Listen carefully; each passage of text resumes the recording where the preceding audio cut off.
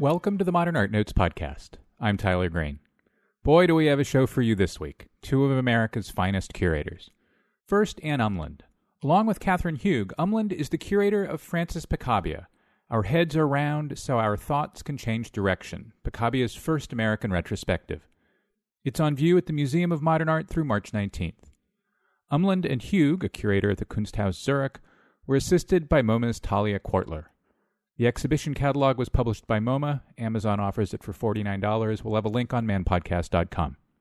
Picabia is both one of the most significant artists of the 20th century and one of the most slippery. From right around the turn of the century until his death in 1953, Picabia slipped from representative painting to cubism-informed abstraction, to conceptual work informed by design, to kitsch, to filmmaking, and more.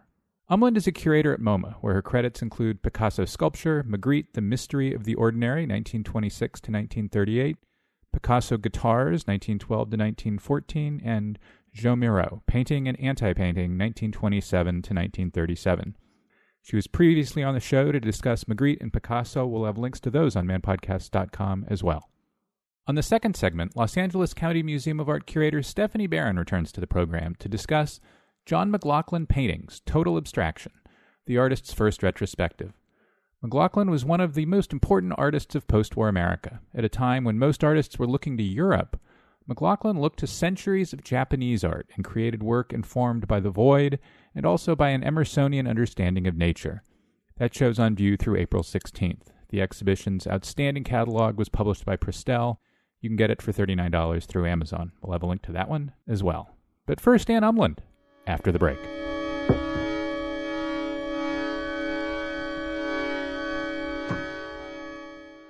The Pulitzer Arts Foundation exhibition Medardo Rosso, Experiments in Light and Form, is one of the most anticipated retrospectives of the season. I'm thrilled to announce that our next live audience taping of the Modern Art Notes podcast will be with the show's two curators, Sharon Hecker and Tamara H. Schenkenberg. Please join the three of us at the Pulitzer on Saturday, February 4th at 11 o'clock. Admission is free. Hope to see you there.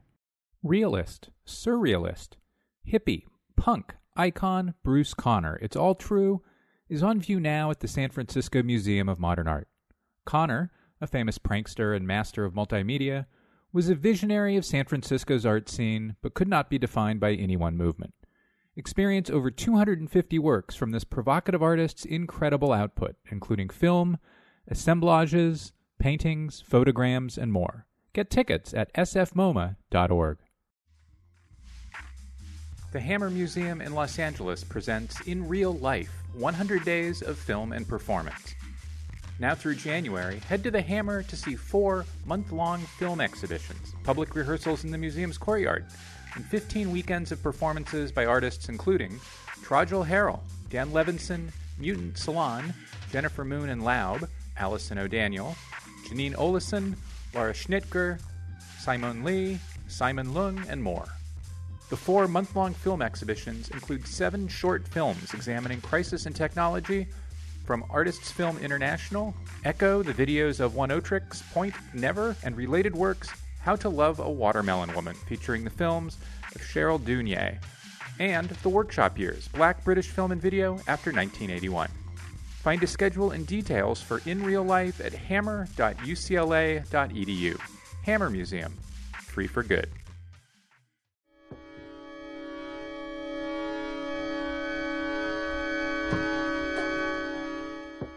And we're back. Anne Umland, welcome back to the Modern Art Notes podcast. Thank you, Tyler. It's a pleasure to be here. A lot of the American critical reaction to your show has been that this is the right moment for Picabia, that artistic practice has moved, today's artistic practice has moved toward his here and there, often ironic, a little bit of everything approach to art making. But in truth, I guess America is kind of late to Picabia in that there have been a number of European retrospectives in Paris and Zurich in the last 45 years, but nary one in the U.S. So what did Europe get about him over those years that we didn't? I mean, there certainly are more works in European collections, for starters. And I think perhaps there was not such a rigid orthodoxy of what counted for modern art's history there, just to wildly speculate and generalize. And that we just have reached a point in our 21st century moment that so much of the art that's been made now, and in fact since Picabia's death, since the 1960s, make him look prescient over and over again. So you just get to a moment where there's a cumulative mass and feel as though the time has come in America to put it out there for our audiences. And I think in Europe, the first big retrospective after his death was held in 1976 at the Grand Palais, a show organized by Jean-Hubert Martin and a curator named Hélène Sekel. And effectively, they did what we've done here, which is to show all the significant categories of works or periods or moments in Picabia in full. Whereas the 1970 show, the last American retrospective, first and last American retrospective, was held in 1970 at the Guggenheim Museum. And it was organized by the, to this day, leading Picabia scholar, a man named William Campfield. And speaking to Bill over the years as I've been working on this project, he has said over and again that the Guggenheim administration at that time didn't let him include some of the, or any of the figurative, kitschy pinup nudes of the 1940s, or those late, crusty, quasi-monochromatic abstractions for varied reasons. There wasn't anything in the correspondence or the archives that ever spelled out why they were censored. But you have to imagine a little bit about Clement Greenberg's modernism having a strong hold on what was in and what was not, and that Picabia is a different type of artistic model. And it's an interesting, big, broad question. You know, he's anti-heroic as opposed to heroic, and maybe we just weren't ready on these shores for that. Well, then let's jump into your show. The opening of the exhibition at MoMA mostly, but not entirely, presents Picabia as something of a belated impressionist, or at least with his kind of early 20th century impressionist paintings. But you also could have opened, if you'd wanted to, with Picabia the Divisionist, or as the painter of Cubism informed but not quite Cubist still lifes. Why did you choose to start with Impressionism? Very literally because that was Picabia's own first start. That was his first success as an artist. I think a number of Europeans of his generation, and probably Americans as well, began with Impressionism and then sort of rapidly dropped that and moved on to try out a succession of styles before they found their own voice. But Picabia is different in the sense that he had a very successful 3-year career as this artist who painted after the fact Impressionist landscapes, many of which, as some of the works included in the show demonstrate, looked like a Claude Monet or like an Alfred Sisley. And I think we wanted to honor that. He had catalogs written, he had works sold, he had major exhibitions in key galleries. So there was something sustained about that part of his practice. And it also allowed us, with hindsight, there is a scholar in France named Arnaud Pierre who's written a book called La Peinture sans aura, which is one of the most important rereadings of Picabia that's been published again in the 21st century, who takes a very meticulous look at Picabia's source material and went back and found postcard reproductions and photographs of those Impressionist landscapes that Picabia worked from.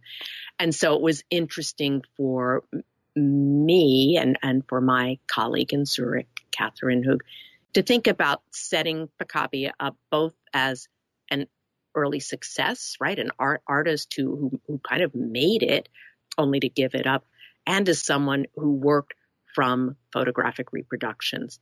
And that engagement with photography and with mechanical reproduction and with the appropriation of imagery does become a through line in a career that otherwise might look wildly heterogeneous or diverse in stylistic terms.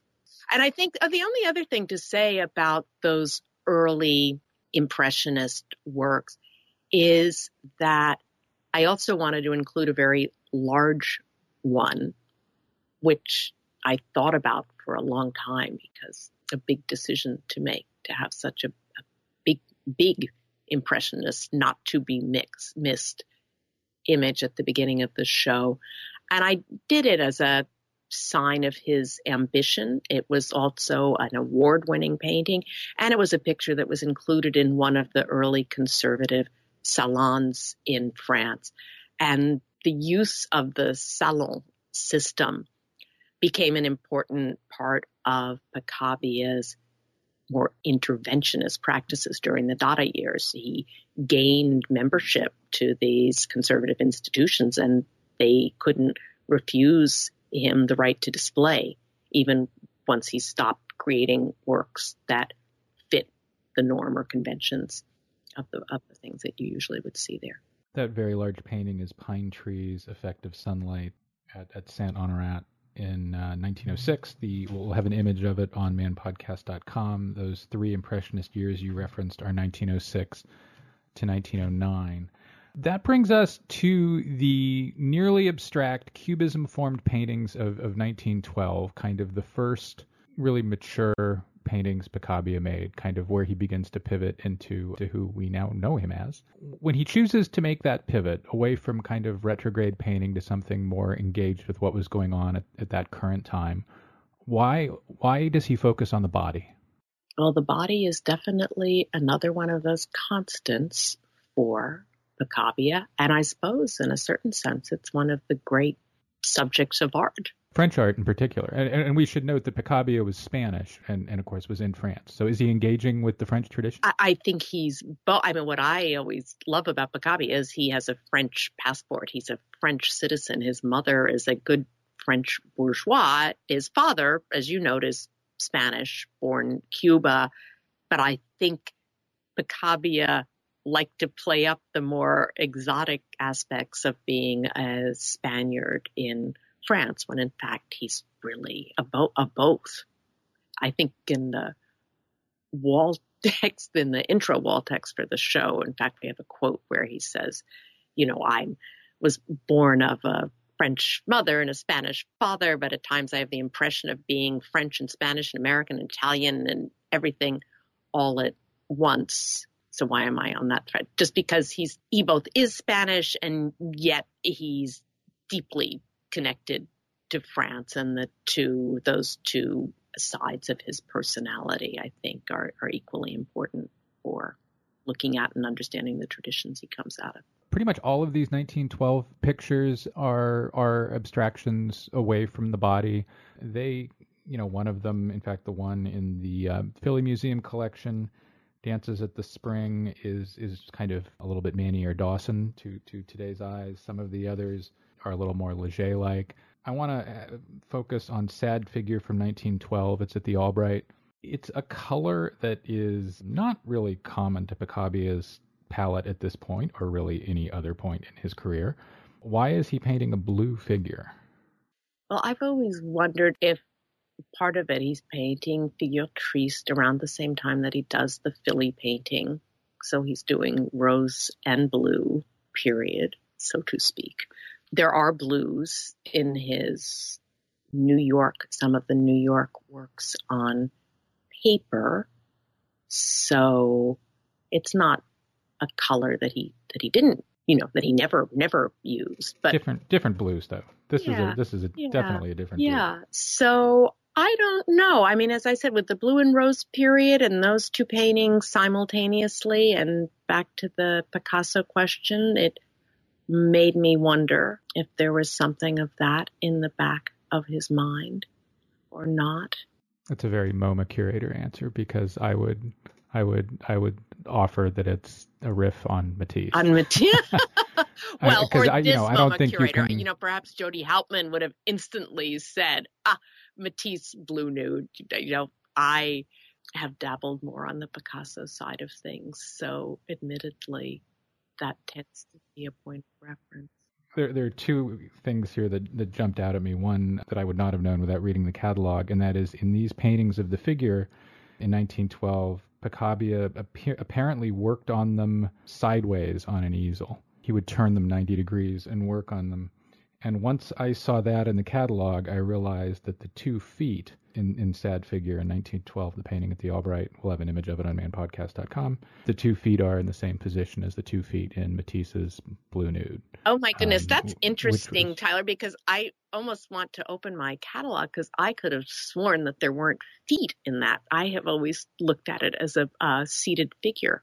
Yeah, and the legs are sort of, but not really crossed. And I read the 2 white-ish, things just to the left of the bottom as feet, and then you can kind of read if you're, if like me, you see Matisse in every cloud in the sky, you can kind of see the upraised foreleg and calf of Blue Nude then emerging from the center of the painting coming down. I mean, it's part of my usual thing that, Matisse's 1907 Blue Nude was the thunderbolt that started everything in the 20th century after Le Bonheur de Vivre, of course, and that today we tend to have forgotten that, in part because Blue Nude's in Baltimore, but Blue Nude is the painting that toured the continent, not Les Demoiselles. So. What I've been struck by, and I think this was just the serendipity of the hang, is how this figure has that white dot sort of in the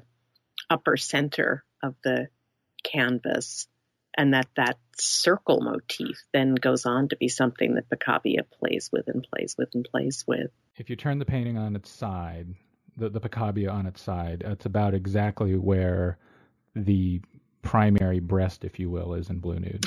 All right. Okay. I could go on this forever. The last little reference that I would read into Matisse in this painting is the hairstyle of the seated figure, which while it was, I understand from the literature, a not uncommon hairstyle of the time, within the context of French art of the period, everybody would have recognized it as Amélie Matisse's do from the famous Fauve portraits. So I am sure that Picabia was an avid looker at everything, and there are some works of his that are more fauve than not, so fair enough to insert Matisse into his roster of references. Moving along in Picabia's career, his best known in America work, I think, and maybe not, but to me anyway, is probably the sort of mechanical painting and drawing he did starting around 1913 or 1914. And it's a series that kicks off with a number of watercolors from 13 that suggest Picabia is moving on from deconstructing the figure to deconstructing landscapes. In fact, I think he even references New York City in one of his titles. And then in 1914, he moves from deconstructing landscapes or things or something tangible to constructing fantastical machine-like forms. This seems to be before the war. Why this sudden rapid movement through construction and deconstruction of things he hasn't been engaged with in a number of years? Well, of course, he's in New York in 1913 for the first time, since he's the only member of the European avant-garde featured in the Armory show who could afford to cross the ocean to be there. And he's on record as having been very impressed at the time by America's machines and feats of engineering and the skyscrapers and the landscapes and all of that.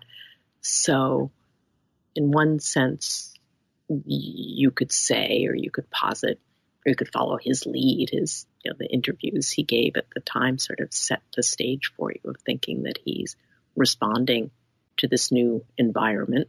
He also during those years meets Alfred Stieglitz, the great American photographer and avant-garde impresario and gallerist at the time, who promises Picabia a one-person show. And that's when Picabia, in fact, begins to make those watercolors, the number of which have New York in the title.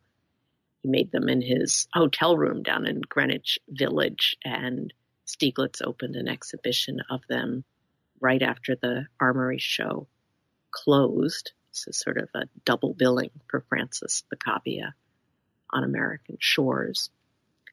I think he knows Marcel Duchamp by that point, and he meets Man Ray, and so there are a confluence of interests of artists who are thinking about mechanical things in relation to images for art. So probably no one thing, but that constellation. Well, I'm glad you brought up Duchamp, because in 1913 he makes his famed painting Chocolate Grinder, now known, I guess, as Chocolate Grinder #1, that's in Philadelphia. How much do we know about how much Duchamp and Picabia were in touch in this period, whether Duchamp is looking at Picabia breaking down mechanical forms or whether it's the other way around? I think it's both ways. And I think there was a wonderful show that a curator named Jennifer Mundy did at the Tate. I'm trying to remember, I don't remember exactly what year, but it looked at Man Ray, Duchamp, and Picabia. And so that is the best source to go to for someone who's really lined up the biographies of those three and tried to look at moments of intersection. There was another show recently in Paris at the Centre Pompidou that looked at early Duchamp and Duchamp as a painter, and that also brought Picabia and him into relationship. I think that there is still a great exhibition to be done that would look just at Picabia and Duchamp, because I think that pair, just as Picasso and Braque were to Cubism, you could think of Picabia and Duchamp to so much of what we now call Dada, and a very particular sort of mechanical orientation, right, or conceptual orientation to the act of art making or cultural production.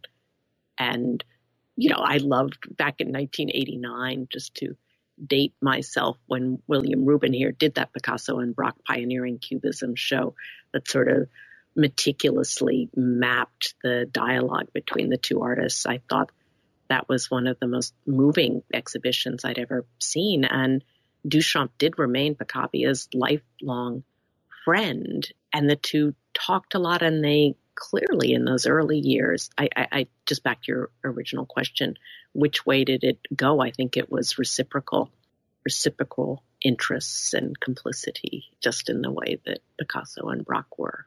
There are two terrific essays in the catalog that get at this combination of Duchamp and Picabia and the two of them in New York, George Baker's essay and Adrian Sudalter's essay.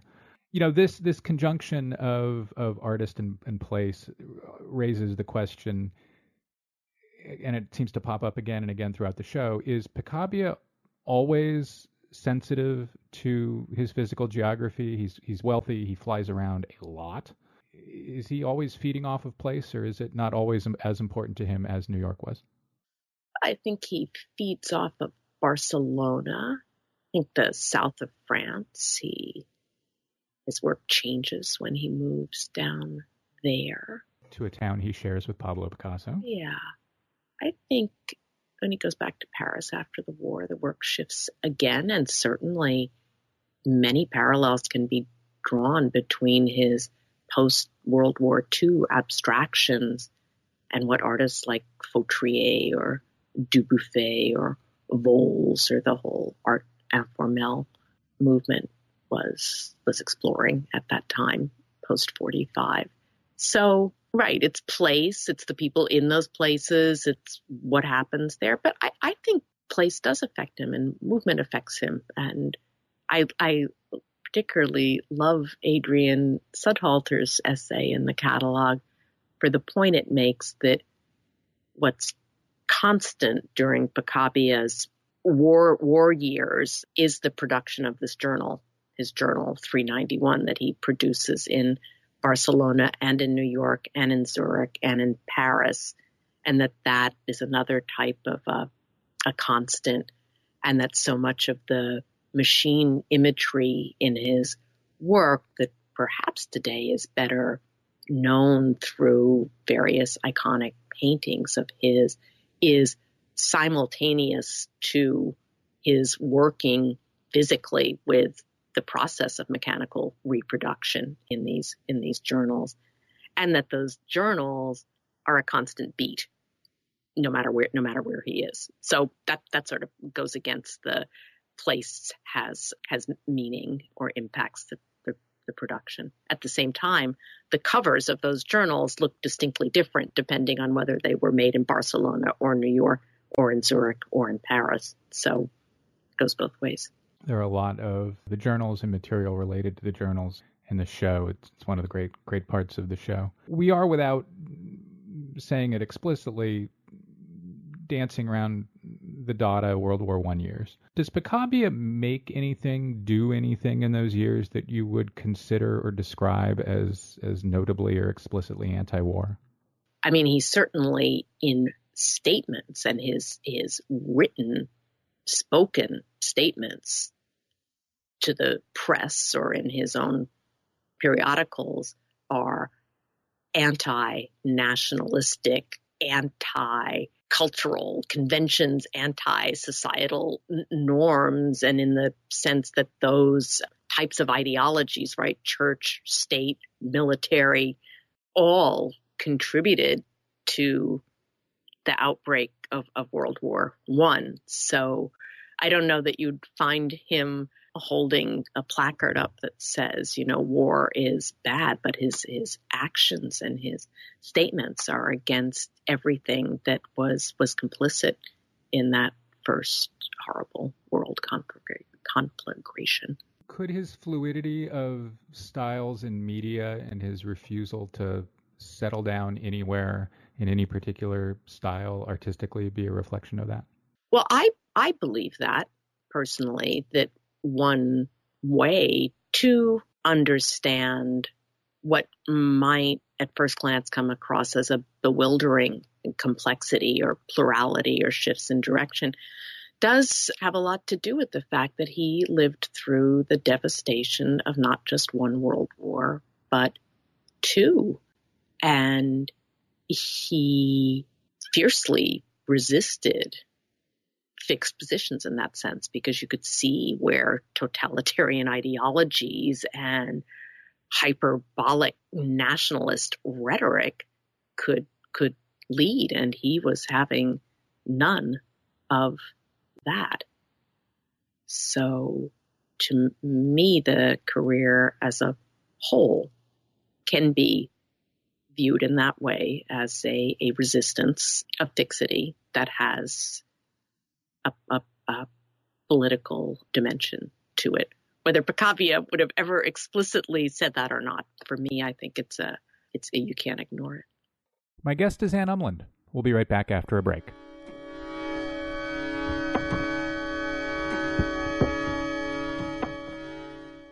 Suspended Animation, an exhibition of 6 emerging artists working with digital animation, is currently on view at the Hirshhorn in Washington, D.C. By turns eerie, absurd, and entrancing, installations by Ed Atkins, Antoine Catala, Ian Chang, Josh Klein, Helen Martin, and Agnieszka Polska confront us with unsettling visions of our digital selves. Get more information at hirshhorn.si.edu and find out who lives in the uncanny valley. The history of the civil rights movement is commonly illustrated with well-known photographs from Birmingham, Montgomery, and Selma, leaving the visual story of the movement outside the South remaining to be told. In North of Dixie, Civil Rights Photography Beyond the South, a new book from Getty Publications, historian Mark Speltz shines light on images of everyday activists who fought campaigns against segregation, police brutality, and job discrimination in Chicago, Detroit, Los Angeles, Philadelphia, and many other cities.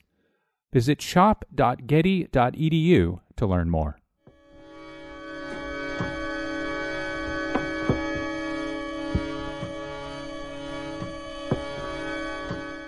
And now back to my conversation with Anne Umland. Armistice comes at the end of 1918. Picabia returns to Paris in the spring of 1919. Over the next few years, he does even more of everything than he had done previously. There's There's all kinds of different media. There's figuration. There's abstraction. I guess because World War I is the biggest thing in Europe between the end of the Franco-Prussian War in 71 and the rise of Hitler in the 30s, there's a temptation to look at 1919 and to try to find something that holds together what an artist, any artist, starts doing at about that time and does for the next few years. I mean, certainly we do it with Matisse and Picasso. Should we try to think about Picabia that way, or is that just impossible?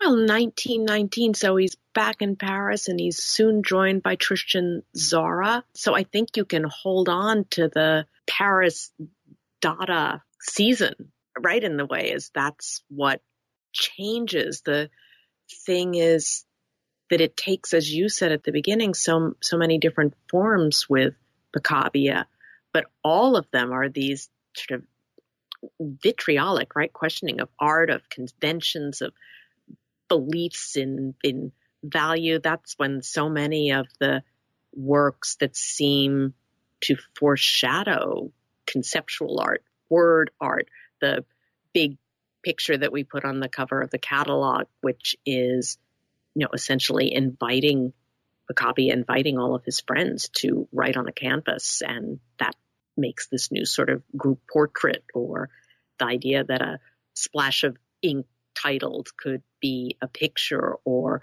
taking apart and calling attention to the things that the art market uses to ascribe value, like an artist's signature. Picabia writes his name out and then he signs the signature. So there's this meta commentary, right, on the norms, the conventions, the things that we hold dear, and a deflating of them that's constantly going on from 1919 on, and in a way that I would say is different from the more iconic, glimmering, iconic, centralized images of machines in both the periodicals and the works on the wall. So there's a new type of iconoclasm, I think, at work from 1919 on in Picabia, and particularly during those early 2 years of the Dada season in Paris. One of the things Picabia begins doing in these years, in the early to mid 1920s, is playing with film. What is Entr'acte, and why did Picabia, Eric Satie, and René Clair do it? Yeah, who knows? I mean, such a great project, isn't it? One of the reviewers of the show sort of ended his piece with Entr'acte, which means intermission. And the film is 20 minutes long. And the film is 20 minutes long, depending on the frame per second speed at which you play it. And we worked the scholar who wrote about the performance, because Entr'acte, the film, was but one part of a ballet production that Eric Satie invited Francis Picabia to collaborate on in January of 1924. And so almost from the very start, Picabia had the idea that a film should be part of this unconventional ballet.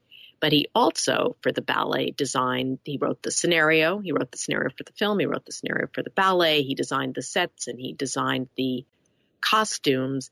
And the film was projected, I think it's for 90 seconds at the beginning before the curtain goes up. Then they're the first few acts of the ballet. Then the intermission comes and you see the rest of the film. And there is a scenario written on stationery from Maxime's restaurant, a fancy restaurant in Paris. So Picabia wrote this disjointed scenario for the action of the film out on that. And if you sat through it, the portion that was played right at the beginning, when the elegantly attired audience came in to take their seats in the Théâtre des Champs-Élysées. So the first scene that they would have viewed in the film was of Picabia and Eric Satie rolling a cannon around on a rooftop in Paris. And then they jump up and down using conventional, by then point, film tricks of slow action. So it makes them look like when they jump, they stay aloft for much longer than you or I would in real time. And slowly level the cannon out so that it aims right at us, at the audience. And then, of course, I don't know, what do you call it? The mouth. It's not the mouth of the cannon. The aperture. The aperture becomes just one of Picabia's flat concentric circle target shape. And then the ammunition, the missile, shoots right out at the audience. And the entire production, in fact, continued in that type of very direct and at times aggressive address to the audience in the seats. And it just must have been incredible to be there with these dancers who performed a striptease on stage and who began the production dressed in evening clothes. So in a sense, dressed as the members of the audience. And then they proceeded up on stage and slowly they took these outer garments off, and underneath they had leotards with mirrors and more polka dots and reflector lights up on the stage. So it must have been just, when you talk about taking down the fourth wall in theater, this is really one of the very, very early examples of that. But anyway, so the ballet was panned by the critics, but Entr'acte, the film, went on to have a real life of its own. And today it's recognized by film historians as one of the great avant-garde classics of the 1920s, filmed by René Clair, scenario by Francis Picabia, and with cameo appearances by Picabia himself and Eric Satie and Man Ray and Marcel Duchamp. So, and filled with formal devices like superimposition and montage and the overlaying of transparent negatives one over the other that go on to appear in different ways in Picabia's work. So it's interesting in that sense too. And another of our catalog authors, the artist Jean-Jacques Lebel, that makes an argument in his essay that Entr'acte is the key to both what came before and what came after in Picabia's work. Yeah, I mean, really the only thing that's in Entr'acte that isn't in Picabia's later work that I can think of as much as, people popping out of coffins. But then going back into them again. And then going back, yeah. Just to fill in one historical tidbit for listeners.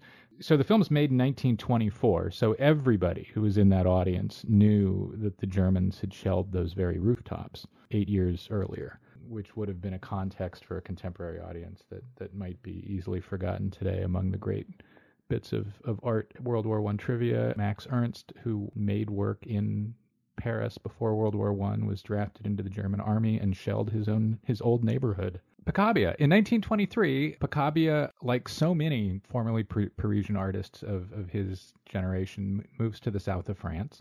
Where does he go? Who is his neighbor, to whom we referred a moment ago? And does Picabia love his neighbor, as Aurélie Verdier writes in her catalog? Oh, goodness. Yes, let's see. So it's in 25, in fact, that he makes his move permanently to the south of France. And he moves to Cannes. And yes, Pablo Picasso vacations there. I don't think that he has a residence until later in the 30s, a permanent home. They do see each other. I think that Picasso pays attention to Picabia and Picabia pays attention to Picasso. I am not sure about the love-hate argument. I think the whole Freudian reading is one approach to the subject matter. I can say that I do believe, trivial or silly as it sounds, that having the first four letters of your name be the same was something that Picabia would have paid attention to. And I even came across at one point in the research for the show, there was a review. The headline was new paintings by Picasso shown in New York. And then when you read the review, it's all about, it describes Picabia paintings. So you just have to think that that's something, or just like I swap them back and forth, you say one or the other, that would have happened during his lifetime. And certainly there's certainly a lot of Picasso in that part of the show. The confetti in, say, Mardi Gras, which harkens back to Picasso's use of confetti in Cubist paintings from the early 1910s. The way Picabia paints eyes and paints people's two eyes differently in the way that Picasso would. I mean, there's certainly a few. Yes, nods. no, I think he's nodding, he's engaging, and then he's one-upping. His works are so, from that moment, the ones called the monsters painted in commercial enamel are so garish or decorative or mask-like. Picasso's, I always feel as though he's demonstrating his mastery over the subject. He can paint eyes in different directions or things that don't add up. Picabia, it feels like something different. It's a different type of deformation. It's a different type of grotesquerie, or three eyes in a row. Almost looks like when a film sputters or stutters a little bit. And there's a play with the decorative, I think, in Picabia, with repeating motifs that I don't ever see played out so explicitly in Picasso's work. And I think, yeah, it's interesting. We know here too that Picabia is looking at picture postcards and making these cliched, in some senses, images of clenching, kissing lovers, but that are so at the opposite end of something sentimental or sweet. I find it quite engaging. And the whole way that that Picabia is also embracing life in the south of France, or at least talking about it in a way that I don't believe Picasso ever did. Picabia likes to yacht and he likes to casino gamble, and he's organizing. Another part of his artistic practice at the time is organizing these huge thematic parties. So he's both a part of this French Riviera society that some have described as superficial or engaged with appearances, and he's observing it at the same time. And I think that adds something different to the valence of those pictures from what you see in Picasso. They seem to be mostly about Picasso, but I confess I can find Matisse in a few of them. There's one, The Lovers After the Rain, where the male figure is painted bearded and with a green stripe for a nose. And that's got to be Matisse. Right. Back, but then where does that salmon pink come in? Well, but that's not the man. No, that's not the man. That's the woman. Yeah, that's the woman's arm. I'm sorry. We'll have an image of that on the website. Right. So that's one of the pictures, too, that we know, thanks to forensic imaging, that Picabia painted right on top of a 1913 abstraction. And I think when you look at it close up, it has such a great surface to it. He really lets the fact that it's on tight, he lets the paint build up. You have such a sense that there are things that you can't see that are lurking just beneath. And the way that the commercial enamel dries in these wrinkly, puddly rivulets is something that Picabia seems to, does he delight in it? He certainly leaves it there for us to see. That's also the perfect transition to Picabia's Transparencies. The series he begins, I guess, 27, 28, late 1920s. Do you read those as being about film, or could they also be about the way some painters tend to show their work and to build surfaces out of a series of surfaces? I could, again, reference Matisse here, but no. Mm-hmm. No, I think you could definitely reference Matisse. You could also reference cave painting. I think it's interesting with those works. I like how they connect both the things that are very modern, like, as you said, film or photo montage, because those are really, in terms of avant-garde production, where you see that device of superimposition and overlay played out. And I think Picabia is the first artist I can think of who so directly takes that type of a technique with intact, legible contour images layered one on top of the other, as opposed to a sort of palimpsest where you get a sense of different ages and erasures and things like that happening. But, the images, some art historians have just had a field day figuring out what all his sources are for the imagery in the transparencies, which range from Renaissance paintings by Botticelli and Piero della Francesca to photographs of nudes that appeared in magazines of the late 20s. So there's a play with time, things long ago and things very present. There's the time involved in layering the images. And of course, Picabia was great friends with Man Ray, who, as you mentioned, was doing this. And he had made his own movie filled with superimposition.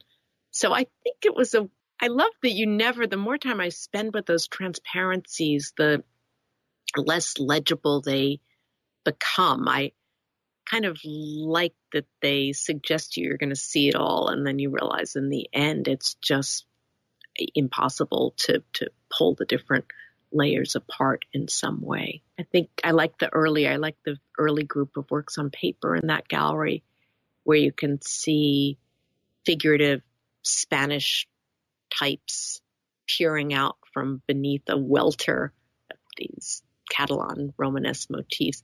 And that's something some art historians have brought up too, that Picabia visited Barcelona in the late 20s, and that he would have seen some of the great Catalan Romanesque frescoes being restored. And of course, that's another time where you see different layers and accretions of time and imagery built up on a single surface. In the 1930s, Picabia makes a number of paintings that were made to intentionally reveal their own decomposition, if you will. I don't know, degeneration might be a better word than decomposition. We talked a little bit earlier about Picabia's tendency to emphasize the Spanish part of his background. Is he making these paintings as a way of referencing the increasingly disastrous political situation in Spain?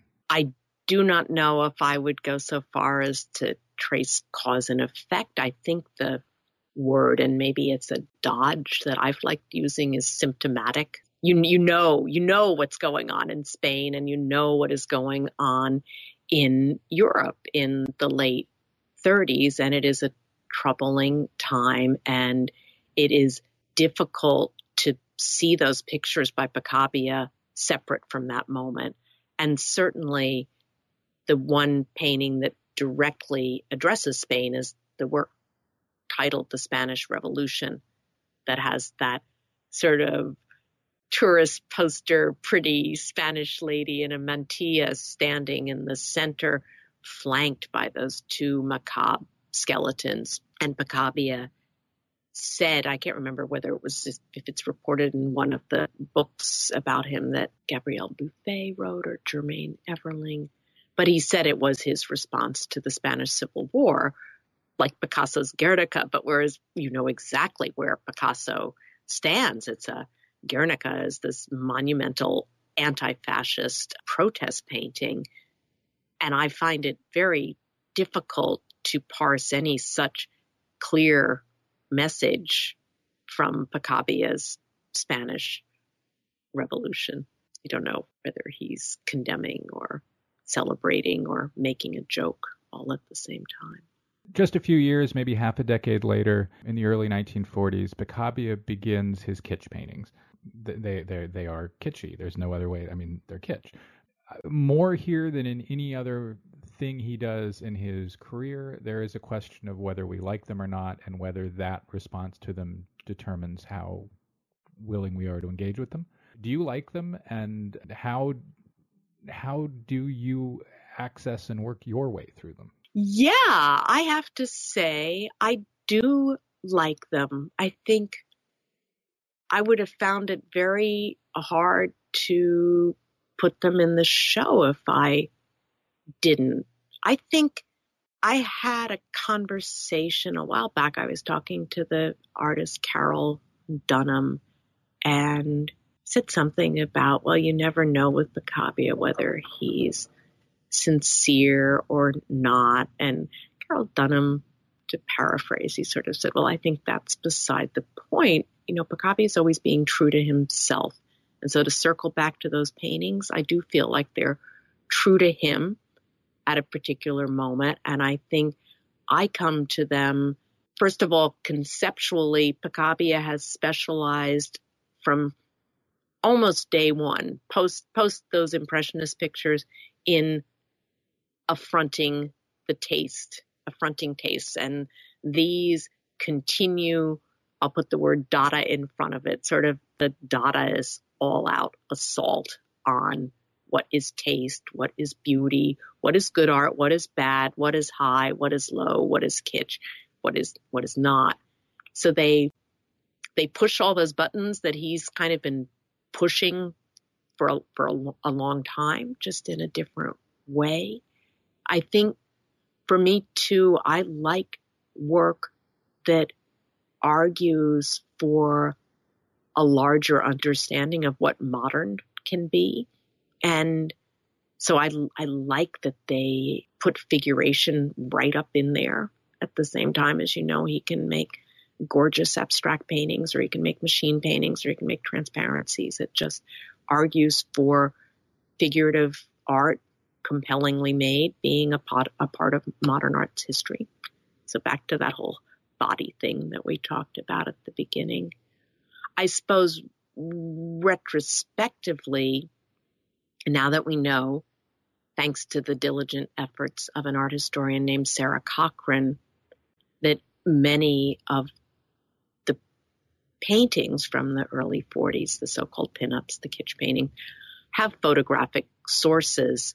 And we've certainly seen Picabia using found imagery also from virtually the start. So they continue, right? They continue to provoke questions of taste. They use source material in a new way. They add another layer, another way of thinking about what modern art could be. And I think in the end, they have interesting surfaces.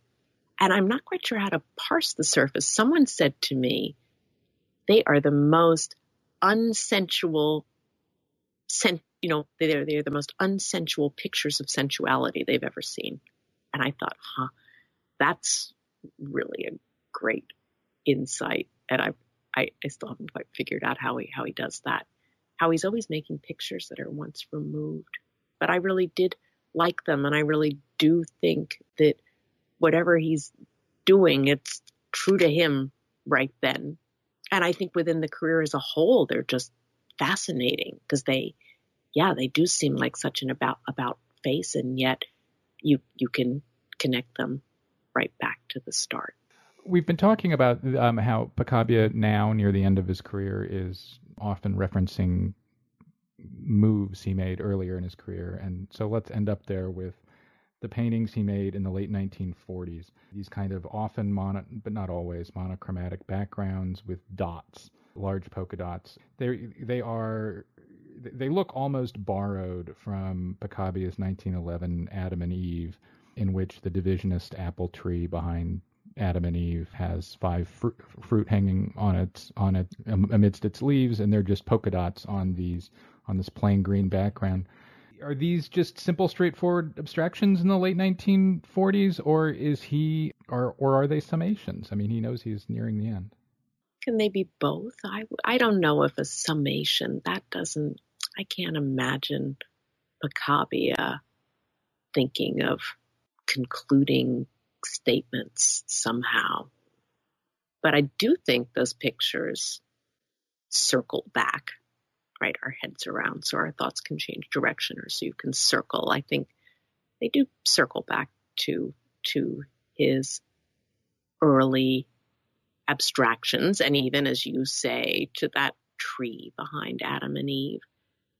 So, it's hard to reduce much more from the kitsch in 42, 43 to these polka dotted monochromes. I mean, it's a long path. But he gets there pretty fast. Right? I think we quote in the wall text, in 1945, he grants an interview to someone and promptly declares figuration is dead. and he is on to other things. It's interesting to me that it's in those same post-war years that he rediscovers, rolled up in his studio, those two huge abstractions from 1913, Udni and Edta Onizel, that are at the beginning of the show, that he then works on restoring and that go on view in 1948 at the Jeu de Paume. So he's simultaneously in Paris making abstractions and getting ready to have a show of his crusty dots and showing these two monumental works that really establish him as a precursor of the turn to abstraction in post-war Europe, right after World War II. And those dots are a selection of a group of some 50 paintings that he presented at a little gallery in France in 49. So we wanted to have a substantive group of them just to get at the sense of proliferation. And almost, right, they're not quite monochromes, but they are close to it. And as you say, they are as reductive as Picabia ever gets. I like, too, that a number of them he used quotes from Friedrich Nietzsche in their titles. And I do think that he always leaves you questioning whether it's valid or not, about whether he's serious or not about something, or can you really believe in anything, or how, the whole nihilist argument, I think, holds water with Picabia and the way we react to the work. At the same time, I have to say, in hanging that wall of dots, I find them really beautiful. And I was surprised. I was surprised to find that latent beauty in them, because they're also those, as you've seen in person, they're very crusty. They're clearly pictures painted on top of other pictures. He's sort of letting us purposely see a substrata again, like in the Lovers After a Rain. Some of them you can discern traces of other compositions just in the monochrome color fields. It's a great last room, and it's a terrific show. And Anne Umland, thanks so much for talking about it. Oh, you are welcome, Tyler. Thank you for inviting me to do so.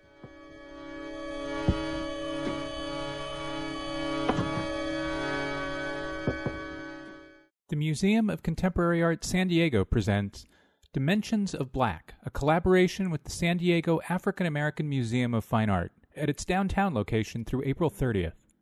Drawn from the museum's holdings, this exhibition of more than 30 works by African American artists from the 1960s to today traverses crucial interests and perspectives that have shaped the art of our time. The collaboration presents a series of accompanying programs throughout the exhibition. For more information, visit mcasd.org. The Modern Art Museum of Fort Worth presents Cause, Where the End Starts, a major survey exhibition of the work of the Brooklyn-based artist, organized by modern curator Andrea Carnes, in close collaboration with the artist. Featuring key paintings, sculptures, drawings, toys, and street art interventions, this exhibition examines Cause's prolific career in depth, revealing critical aspects of his formal, conceptual, and collaborative developments over the last 20 years. On view in Fort Worth through January 22nd. Also, Focus, Lorna Simpson, opening at the Modern on November 19th.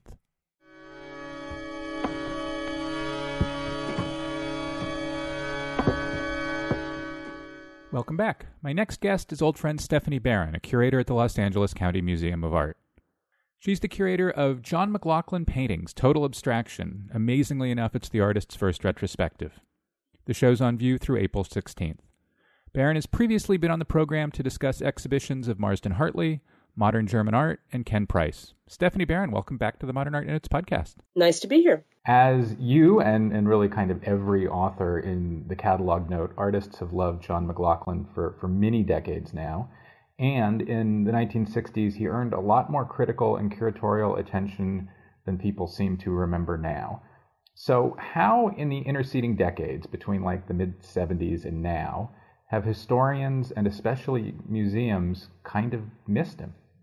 Well, I mean, I think in essence your question is what happened after he died. He died in 1976. And, for me, it's actually an interesting anniversary, if you will, because I arrived at LACMA in January of 1976. So I never met McLaughlin. I stumbled on one of his paintings actually in our galleries, and I was really blown away. And then 2 months later, 3 months later, I read his obituary in the LA Times and began to hear about him more and more from artists. But I didn't encounter his work much in other museums outside of Southern California, and any shows having to do with abstraction, where he might have been included, he seemed to be absent. And I think the way I've kind of come to realize how the history kind of happened is it was a kind of confluence of timing that he had been getting a fair amount of critical reception in the 60s and even in the early 70s. He had a number of gallery shows both in LA and also with Andre Emmerich in New York. But it seemed to not translate into a lot of attention in the marketplace among other than a small handful of collectors. And I think it's a combination, if we look at it over the intervening 40 years, there's no opportunity in the marketplace to rediscover John McLaughlin with a unsold, treasure trove of canvases that are sitting in a warehouse. There's no estate, per se. Unfortunately, when McLaughlin died, he left his works to his widow, to his wife, Florence. She died not so long afterwards, and she left, in essence, the estate to his former dealer, Nick Wilder, who had subsequently moved to New York and become a painter. And then Nick died shortly after and left it to his partner. His partner died and left it to his brother. And many works had to be sold to satisfy estate taxes. So there's no warehouse, that some enterprising dealer can suddenly start to resurrect and represent or reposition a remarkable trove of work. And I think that's partly a good part of why there hasn't been a resurgence of interest in McLaughlin. There's a paragraph or two in the catalog, I think it's in your essay, that lays out that history. And when I read it for the first time, it was just like watching leaves fall off of a tree little by little until there was nothing on the tree. He's kind of our Hilma af Klint. Yeah, I mean, except Hilma af Klint never wanted to show in her lifetime. That's true. Yeah. So, I mean, because we actually showed Hilma af Klint for the very first time in the United States in the Spiritual and Art Show. So we dealt with that. But no, McLaughlin, certainly enjoyed a healthy series of exhibitions during his lifetime. I mean, you can't say that he wasn't being seen. I mean, there were a number of exhibitions here, and certainly Emmerich did, a number of exhibitions over several years. So McLaughlin's work was deeply influenced by Japanese and Chinese art, probably more so than any American artist of the 20th century. Well, I think you could look at Toby. I mean, I think that's a pretty big statement, and I'm not sure I would agree with that, but I would certainly say that he was primarily influenced by Asian art. So how did he come to discover it, and what did it mean to him? Well, we have to remember that McLaughlin was a self-taught artist, and he didn't take up actually making art in a serious way until he was 48. So he grew up outside of Boston. He was taken by his mother often to the Boston Museum of Fine Arts. She, through family, had inherited and was partial to Asian art. So that's what he became most familiar with. He never went to college. He enlisted in the Navy and spent, for the First World War, and comes back and to Boston and marries actually the grandniece of Ralph Waldo Emerson. They begin to collect and to sell Japanese prints. And in the 1930s, the mid-30s, they take off to Asia, and they visit both Tokyo and Peking, or now Beijing. So they stay for quite a bit of time and begin to collect prints, other examples of Asian art, and then come back to Boston, and he actually opens a gallery. So he, was actually dealing in works of Japanese art. When the Second World War breaks out, he's kind of unusual. He was born in the 19th century, and he actually served in both world wars. So in the early 40s, he joins the reserves of the Marine Corps as a Japanese translator. They send him to Honolulu to, further his Japanese studies. So he's actually in Pearl Harbor during the attack. He goes back to Boston and eventually is deployed first to Manzanar, where he, has, various kind of office jobs. Manzanar being one of the Japanese American concentration camps set up by the federal government. Exactly, in California. And then he goes for further Japanese language studies. And then basically they ship him to Southeast Asia, where he works basically in intelligence in India, Burma, and China. So he comes back, and he and his wife decide to settle in Southern California, and they move not to Los Angeles, but to the beach town in Orange County, Laguna Beach, Dana Point. And he then decides to really full-time devote his time to being an artist. But he's still I would hear from artists in Los Angeles, oh yeah, John McLaughlin, he actually, was always selling Japanese prints. So I think he continued to do that while he was painting. So there's this, long interest. This is the art that he was most intimately and personally familiar with. You have to think back to the 40s in Southern California. It's not like there were a plethora of museums where he could see original works of the European avant-garde, early 20th century examples that just didn't exist. So anything that he would know about early 20th century European abstraction would come from magazines or from books.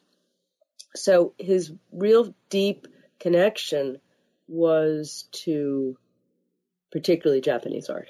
One of the things about his work that's always interested me is he comes to Asian and particularly Japanese art through prints, and yet he paints on masonite, which is about the least forgiving thing you can almost come up with. Why do you think he picked masonite? Well, remember, he was self-taught. He painted on masonite. He bought his canvases at Sears. He used, ordinary, sometimes house paint. I think it came from just expediency. And, in a way, the downside of that is a lot of the paintings ended up being in not great condition. They lived a couple of blocks from the beach, hardly ideal circumstances for storing works of art in a garage. And particularly if, you're working on a support like masonite, or you're working on, fairly inexpensive canvases, it's not a great recipe for great archival quality of what you're preparing. Your essay points out that while there is an occasional visual similarity in McLaughlin's work to the work of, say, Reinhardt Newman or Ellsworth Kelly, that there are pretty significant differences between what they were up to and to what he was up to. What do you think are a couple of the most important ones? Well, I think, let's take, for instance, Ellsworth Kelly. We know from the evolution of Kelly's practice that many of his abstractions started in observations in the city, in the landscape, and he unbelievably elegantly and successfully would reduce something that might catch his eye, an awning or a barn door, or a leaf, and was able to reduce it to its essence of an abstraction. If you really tried to trace it backwards, it might have some grounding in something in the real world.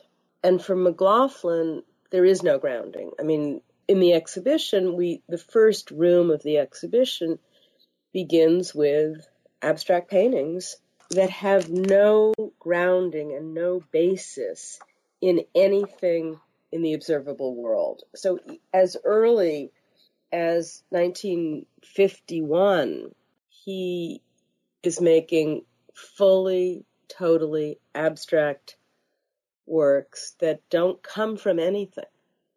And that's a real difference, I think, in his practice. Critic Alfred Frankenstein found McLaughlin's work to be, in his word, classical, which is an interesting word that we don't hear used a lot in conjunction with 20th century American art. Maybe Donald Judd, sure, but after that, not a lot of people.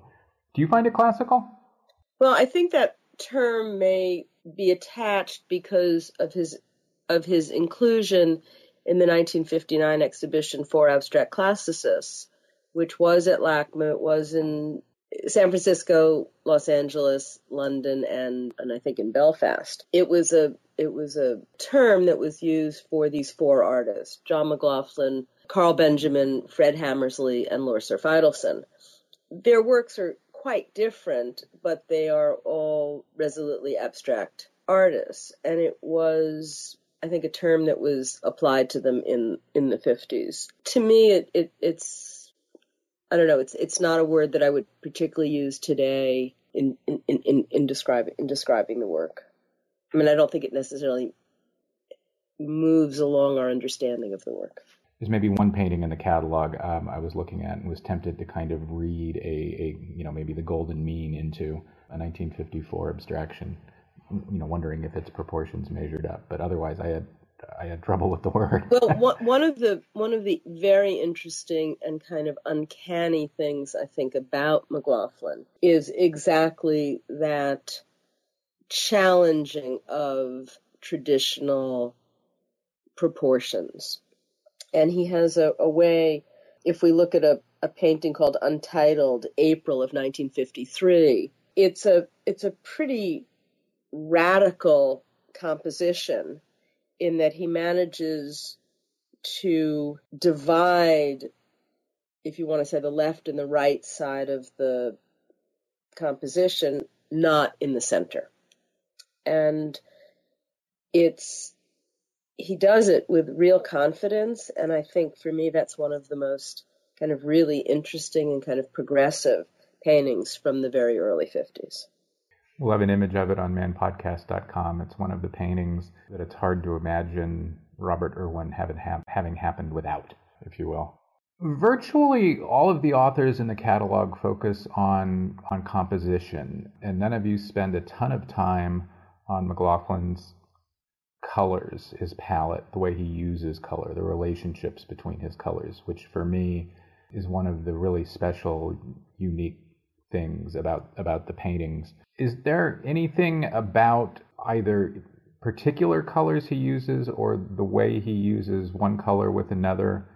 I think the question of color is a really good one, and I have to say, I think it's best discussed in the context of our having gathered over 50 works together where you can see them all at once. And the reason I say that is most people writing about McLaughlin may know a few works and have reproductions of the rest of them. When we brought all the works together, and I'd seen, virtually all of them individually, and in my mind, it's like, oh yes, those pale blues, they're pretty similar. And when we actually went to hang the works when they were all in the same, area together, it's astonishing the variations of what your mind remembers as one blue, in fact, is very different from an adjacent. So I think it's hard for people to write about color without seeing a whole group of these paintings because often reproductions are not accurate. So I think that one of the surprises in the exhibition is the remarkable range of colors. I mean, I think for many people, they think about McLaughlin particularly in black and white. And the show is chock full of paintings with color. The other thing about color that, again, you can't tell at all from a reproduction is what happens at the edges of the canvas. So, and this was also a surprise when we began to unpack many of these paintings. So, for instance, the painting Untitled Number 16 of 1962, when we saw that painting, it had a double frame. So we could look at the painting, but we couldn't see the edges. We asked permission after it arrived if we could remove the frames, and we received it. Well, to our astonishment, the red on the left and the blue on the right wrap around the edges. And it's a profoundly different experience that you cannot capture in a reproduction. To see how the painting just kind of pulsates on the wall because it's not just on the flat picture plane, but it becomes three-dimensional as it wraps. He doesn't do it consistently, but he does do it in a number of works. He does it in several of the black and white works, kind of in the last room, and they too are rather dynamic in the difference when the paint actually wraps around the edges. You mentioned McLaughlin's Boston roots and his wife's relationship to Ralph Waldo Emerson makes McLaughlin the second major California artist to have real ties to Emerson. You also mention in the catalog McLaughlin's relationship with transcendentalism and his presumed interest in it. I think people over many years have heard the word transcendentalism a lot without maybe really thinking about what it means. It's become such a common term. It's a peeling away of canon, religious canon in particular, at least in the 19th century, to emphasize personal experience and examination. Is there any textual evidence that McLaughlin was interested in such?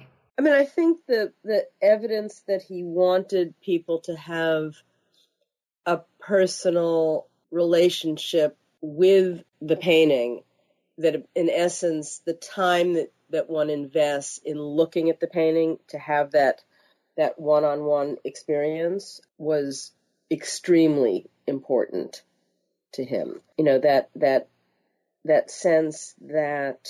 There's a great quote on page 57 of the catalog in Michael Duncan's essay. He quotes a writing of McLaughlin's that's in the Archives of American Art that I think gets at that a little bit. Yeah, I mean, and we actually use some of the quotes, actually in the exhibition as well. And one of the reasons that, it's hard today, frankly, to get visitors to slow down in an exhibition. And this is a show that I think requires slowing down.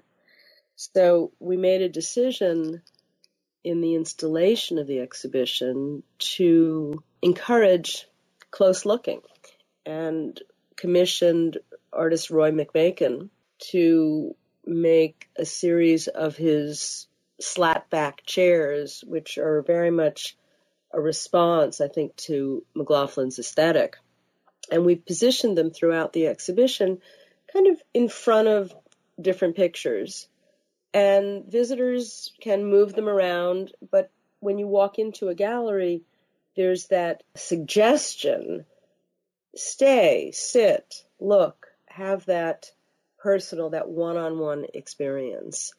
And it's fascinating to me to go into the galleries each morning and see where the chairs ended up the previous day, so that people are actually doing this. Stephanie Barron, thanks so much. My pleasure. Thanks for asking me. That's all for this week's show. The Modern Art Notes podcast is edited by Wilson Butterworth. Special thanks to Steve Roden, who created the sound for the program. The Modern Art Notes podcast is released under a Creative Commons license. Please visit Modern Art Notes for more information. Thanks for listening.